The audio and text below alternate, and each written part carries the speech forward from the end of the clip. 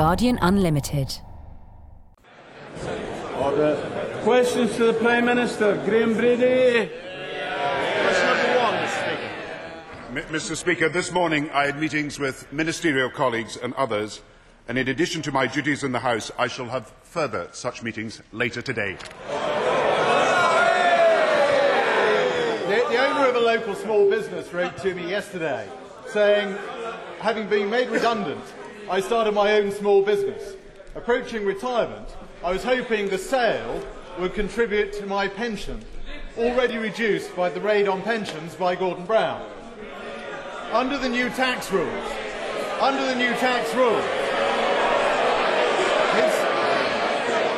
Let the honourable gentleman speak. Under the new tax rules, his tax bill will rise from £2,520 to £9,504. Can the Prime Minister tell my constituents what he has done wrong and why his behaviour is being penalised? Mr. Speaker, we have cut capital gains tax from 40% since 1997 when the Tories were in. We have, as the Leader of the Opposition acknowledges, the most successful economy. We have created 2.5 million jobs, and unemployment is down today and businesses are thriving.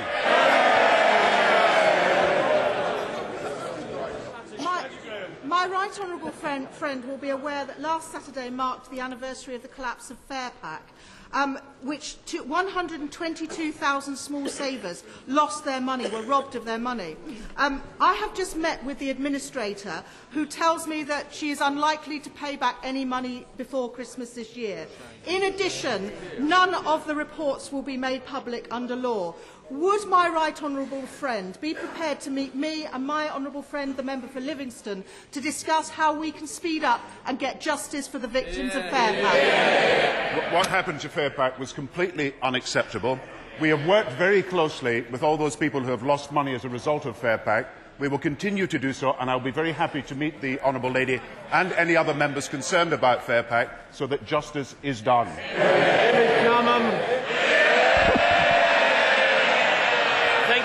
Thank you, Mr. Speaker. In the last 4 years, the number of people who've died from the hospital-acquired infection C. difficile has trebled. 90 patients died in one hospital trust alone. The Healthcare Commission said last week, where trusts are under severe pressure to meet targets relating to finance and access, concern for infection control may be undermined. Will the Prime Minister now accept that the number and extent of his top-down targets are contributing to this problem? It is because, Mr. Speaker, we are concerned about MRSA and C. difficile that in the last few weeks we have taken very special measures. Isolation wards. We are about to appoint 3,000 more matrons. We are also about to do a deep clean of hospitals. And when he comes to the issue of targets and quotes the Healthcare Commission, let me quote him, the chairman of the Healthcare Commission, Sir Ian Kennedy. He says, targets, or their equivalent, are an inevitable feature of a modern 21st century healthcare system. He says, the obligation to meet targets cannot be used as an excuse for failing to meet other managerial objectives. He also says, and I hope the opposition leader will take this to account, targets are not to blame for the trust leaders taking their eye off the ball. And he says that managers always have to deal with conflicting priorities, and plenty of organisations do it successfully. In other words, it is not targets that are to blame. We have got to invest in the health service. Now, will he invest in the health service as we will? It's quite clear, Mr. Speaker, he hasn't read the Healthcare Commission report. The report could not be clearer. On the Maidstone Hospital, it says senior managers were reluctant to implement major infection control measures because of the need to meet targets. And it wasn't just that one hospital. The report into Stoke Mandeville said the achievement of the government's targets was seen as more important than the management of the clinical risk inherent in C. difficile. This was a significant failing. Almost 1 in 2 hospitals agree that targets are getting in the way of infection control. The National Audit Office, the Public Accounts Committee both agree. What makes him think he is right and they are wrong? Well, Mr. Speaker, he has not done his research. Mr. Speaker, targets are responsible for waiting lists which were at 250,000 being almost zero for those people at 6 months.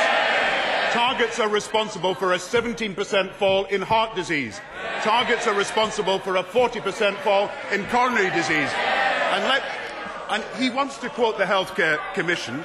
I have quoted Sir Ian Kennedy, who is the chairman of the Healthcare Commission, saying targets are not to blame. But let me also quote the new chief executive of Maidstone NHS Trust. Targets are there, he said, for a reason. That should not stop us from focusing majorly on patient safety. That is the #1 priority. Now, the Leader of the Opposition should recognise that the reason we can invest more in tackling MRSA and CDVCL is that we are spending more money on the health service. He voted against that spending. Mr. Speaker, the Prime Minister... Order.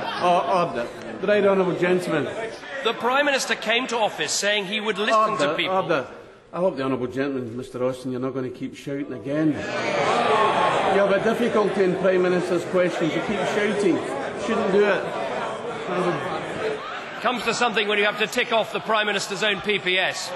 The Prime Minister said he would listen to people, but he's not listening to those working in the NHS. The Healthcare Commission quotes one senior manager saying, if anyone says the top priorities aren't money and targets, they are lying. The nurse of the year who resigned today, says she's leaving because of bureaucracy, reorganisation and paperwork. MRSA deaths have quadrupled. C. difficile deaths have trebled. If we're going to deal with hospital-acquired infections, doesn't the Prime Minister understand he has got to listen to the people who work in the NHS? Mr. Speaker, it is precisely because I have been listening to the British people that we have put an extra £100 million into tackling MRSA and C. difficile. It is precisely because we are listening that since I took over this job, we are now insisting that every patient who comes to hospital is going to be screened against the possibility of MRSA. It is precisely because we are listening that we are going to do a deep clean of hospital wards. And it is precisely because I am listening that we are going to double the number of matrons. Now, none of that extra expenditure would be possible if we accepted the Conservative Party plans on spending. They have a £6 billion black hole in their spending plan. It will mean deep cuts in the National Health Service. The Leader of the Opposition should listen to the experts on this matter who are saying that targets are not to blame. What is to blame is that we need investment and reform in the health service, and only this side can do it. If the Prime Minister wants to ask me questions, call an election. Meantime,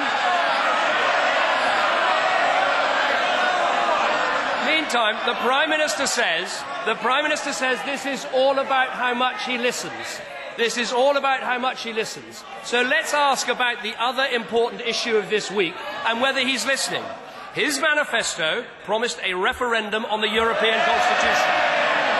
The overwhelming majority of people in this country want a referendum on the European Constitution. European leaders, the European Scrutiny Committee and his own representative on the European Convention all say the new treaty is the same as the Constitution. So will he tell us why won't he grant a referendum on that Constitution? I see, Mr. Speaker, he's given up on the health service now. Now let's come to the European issue. In 1992, every member of that shadow cabinet refused a referendum on a far more significant treaty. The Foreign Secretary voted against a referendum on Maastricht. Now, why is this treaty different? It is different because it is not a constitutional treaty. It is an amending treaty. Why is it different? Because we won a protocol in the Charter of Rights, because we've got an opt-in in Justice and Home Affairs, because we've got an emergency break on social security, because we've exempted the security issues.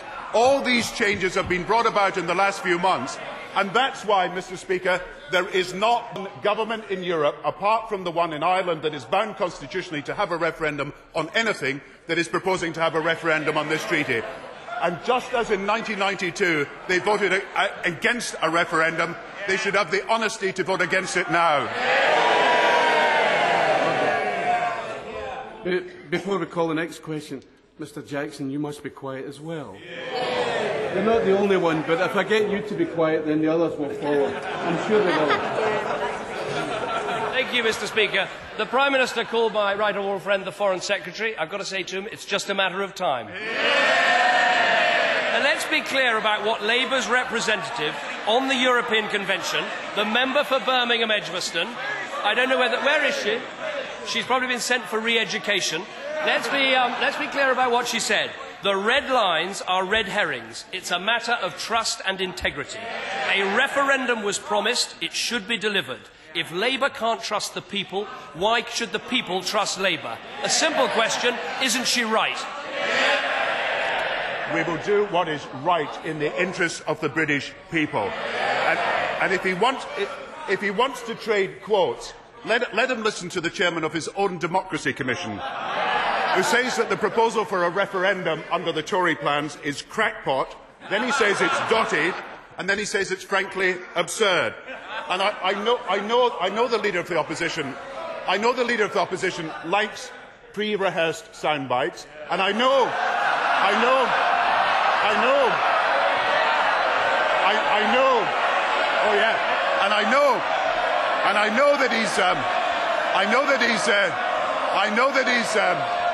that he's good at PR. Order.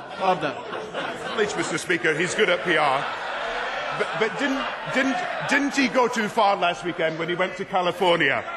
And he said in an interview in the newspaper, he said, "Look at me," he said. He said, "Look at me," he said. He said, "Look at me and think of Arnold Schwarzenegger." That's the last thing in anybody's mind.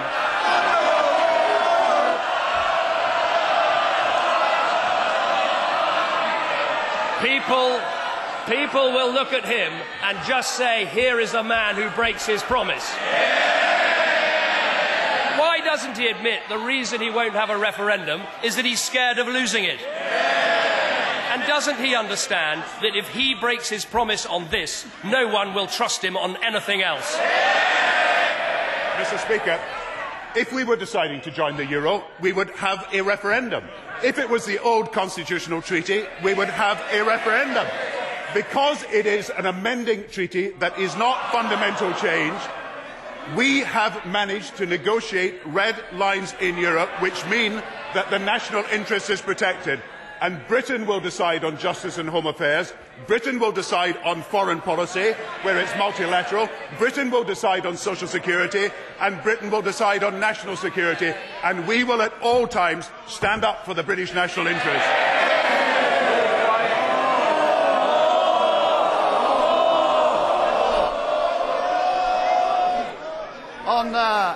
On Saturday evening, I sense the nation will be watching its television sets as England plays South Africa in what has been an extraordinary Rugby World Cup. I wonder if the Prime Minister would like to send a message to the team.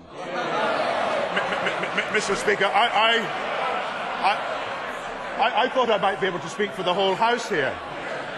I think the whole House wishes to congratulate the England team on a magnificent performance in reaching the final. I think the whole House wants to wish Brian Ashton and Phil Vickery and the whole team our best wishes for Saturday's match. And as someone who, like my honourable friend, follows rugby and met the England team recently, we wish to send our best wishes so that England returns with the World Cup on Saturday night.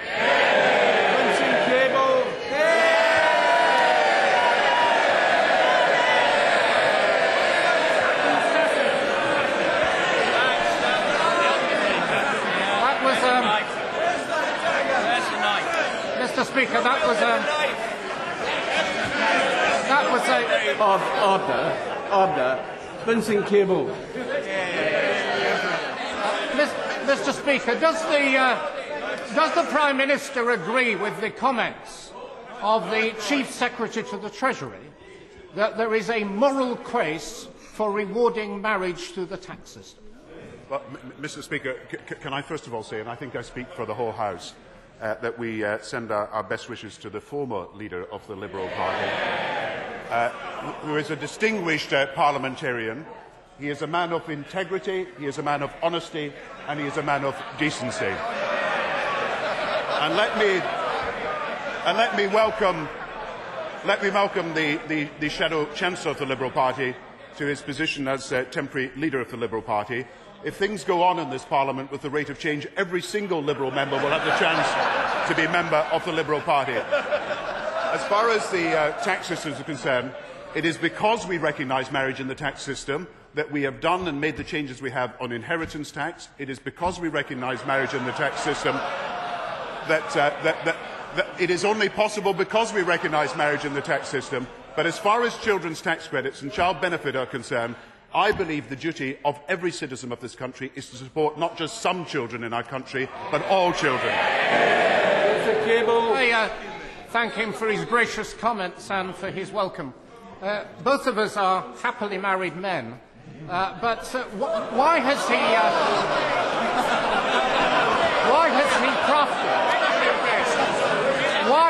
crafted an inheritance tax system?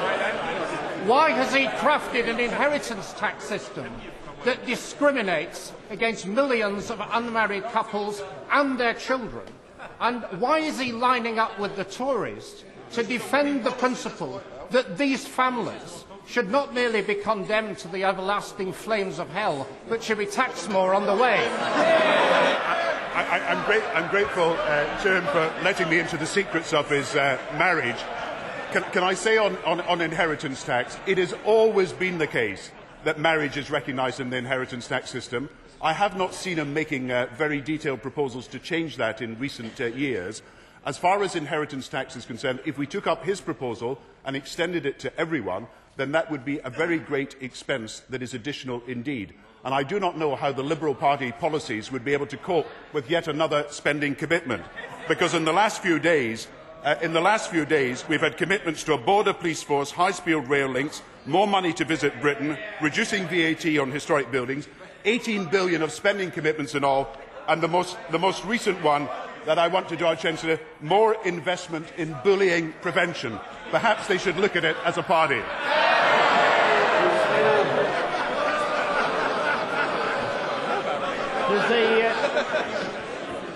Does the Prime Minister agree that the Treasury Committee that is looking into Northern Rock would have a lot more clout if it could only intervene before these financial dealings got out of control? Is he aware that the Notting Hill Finance Group have got another financial scam to spend £3.5 billion of taxpayers' money and only raise £650 million? That's another Northern Rock waiting to explode. And one of them's got previous. He was involved in Black Wednesday. Mr. Speaker, my friend is absolutely right. There is a £6 billion black hole in the Conservative promises. They cannot afford to pay for the spending commitments. They are back to the situation they were in 1992. More spending, less taxes, less borrowing. And where did it end? It ended not only in Black Wednesday, but 3 million people unemployed, public spending cuts, 15% mortgage rates, and the economic advisor to the Chancellor is the Leader of the Opposition. Mr. Speaker, the Prime Minister should be aware that the Royal Monmouthshire Royal Engineers have sent over 100 TA soldiers to Iraq in support of hard-pressed, regular British soldiers. Could he explain to this House why, therefore, funding for the Territorial Army has been slashed by millions of pounds and the Royal Monmouthshire have been told they can no longer recruit? I shall look in immediately to what he says about the Royal Monmouthshire, but I can say to him that expenditure on the defence forces as a whole is going to rise by more than £1 billion a year over the next few years. We have just made it possible for there to be extra commitment to equipment in Afghanistan. We will do everything in our power to support the magnificent men and women who are fighting for our armed forces in Iraq and Afghanistan, and I hope that would be common ground between the parties. Dr. Herbst. Does my right honourable friend share my concerns that obesity is the most important public health issue facing our nation today, not only shortening the lives of sufferers, but ultimately affecting the whole of society. Does he share my view that this cannot be tackled by government alone, but will he outline his government proposals to deal with this very important problem?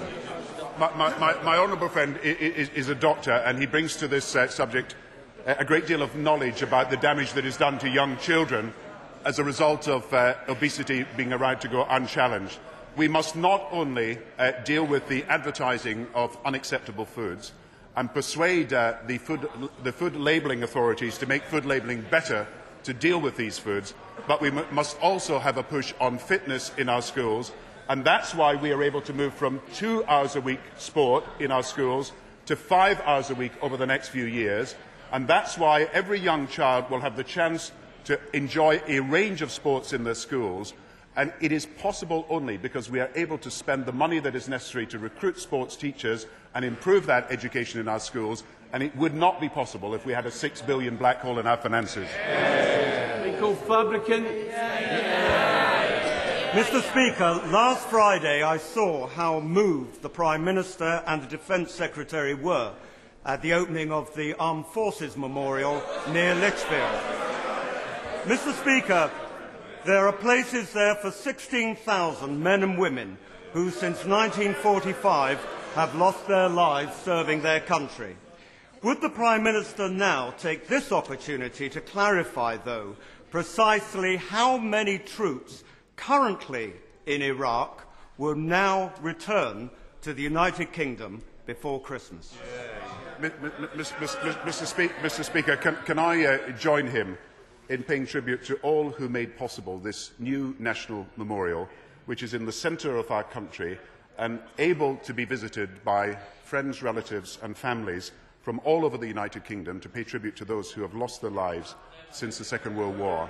And there are 16,000 names, as he rightly says, already there, commemorated in the stone, and it is a most magnificent statue and memorial that has been created out of the donations of large numbers of people. And I hope all constituency members of Parliament will be able to help their constituents visit this memorial. As far as what he says about Iraq is concerned, I've said before, the numbers go down from 5,500 to 2,500 and then to 2,500 by next spring. They go from 5,500 to 4,500 and then 4,000 in southern Iraq over the next few months. Sarah McCarthy-Fry. Thank you, Mr. Speaker.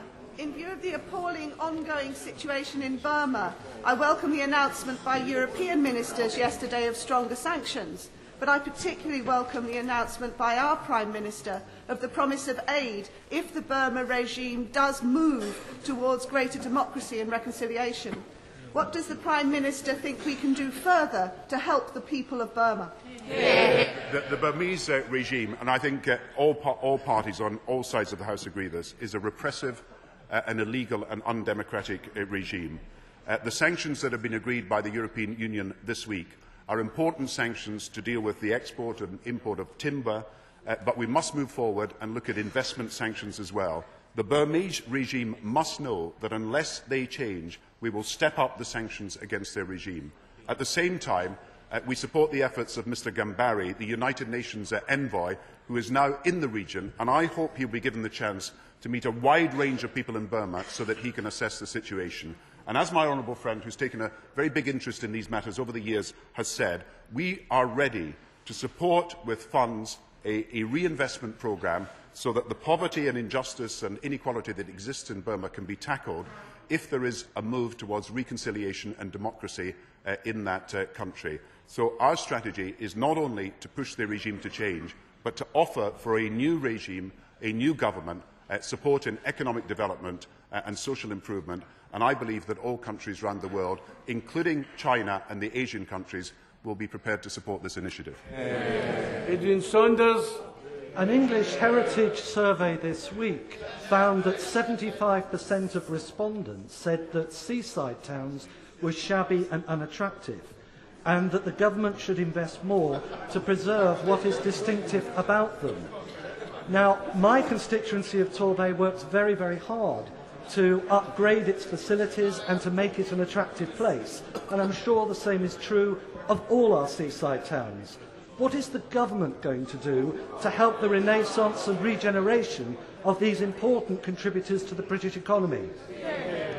I happen to agree with the honourable member that we must do more over the next few years for our coastal towns. We must make them more attractive for tourism, and we must aid their economic regeneration. It's why we've increased expenditure in real terms on coastal towns by nearly 40% over the last 10 years. And I have to say that as a result of employment growth, there has been a 12% rise in employment in coastal towns over the last decade, compared with 7% for the economy as a whole. But the regional development agencies and local government will be given the resources that are needed so that we can regenerate where it is necessary the coastal towns that can serve our economy by being great tourist attractions as well as very lovely places to live in. Jeff Ennis. Thank you, Mr. Speaker. Is my right honourable friend aware that in my constituency the number of people claiming job seekers allowance in 1997 was 7%, it is now just 3.1%. And does the Prime Minister agree that the main reason for this success is the implementation by this government of the New Deal and by creating better pathways into work? Well, Mr. Speaker, there are 2.5 million more people in jobs than in 1997. 2 million people have been helped by the New Deal since 1997, either to get training or to get a job. There are a large number of people now coming off incapacity benefit as a result of the measures we are taking. There are more single parents going into work, and there are now 700,000 single parents, not more than 1 million, who are on the inactive register.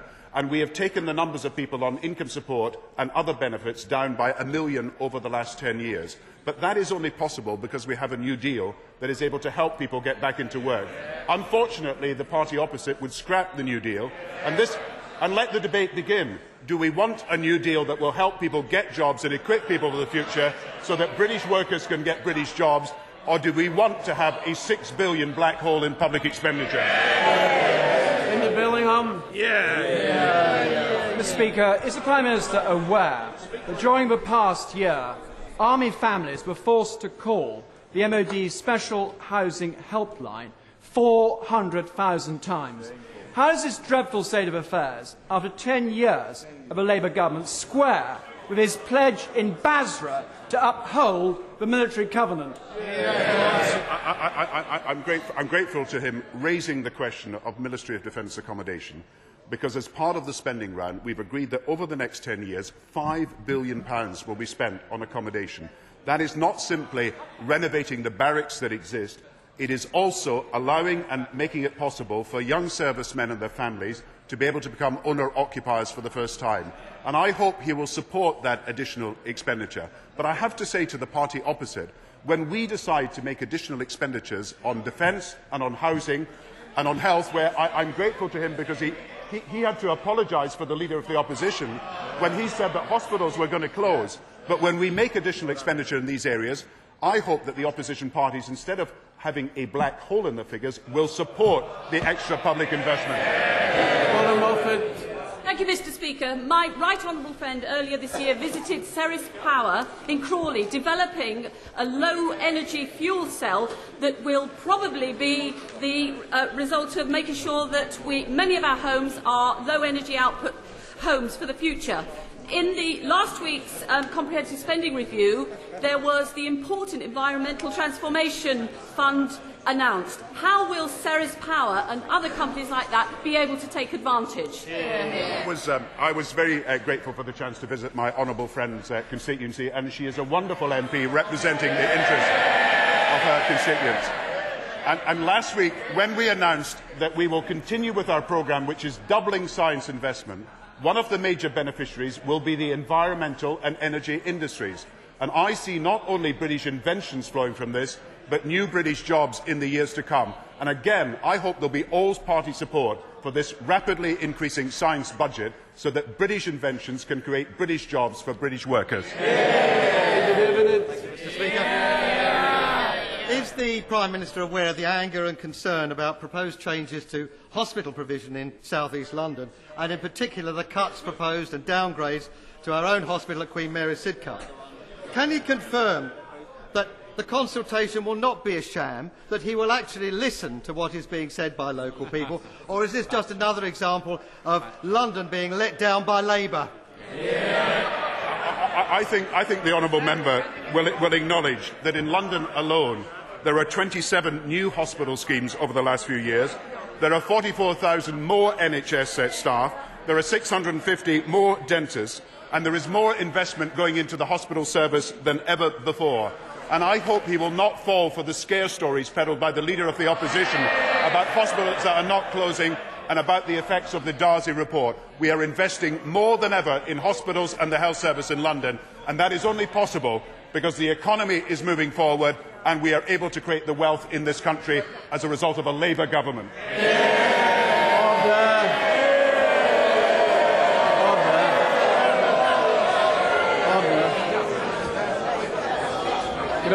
Honourable members must leave the chamber quietly. Guardian Unlimited.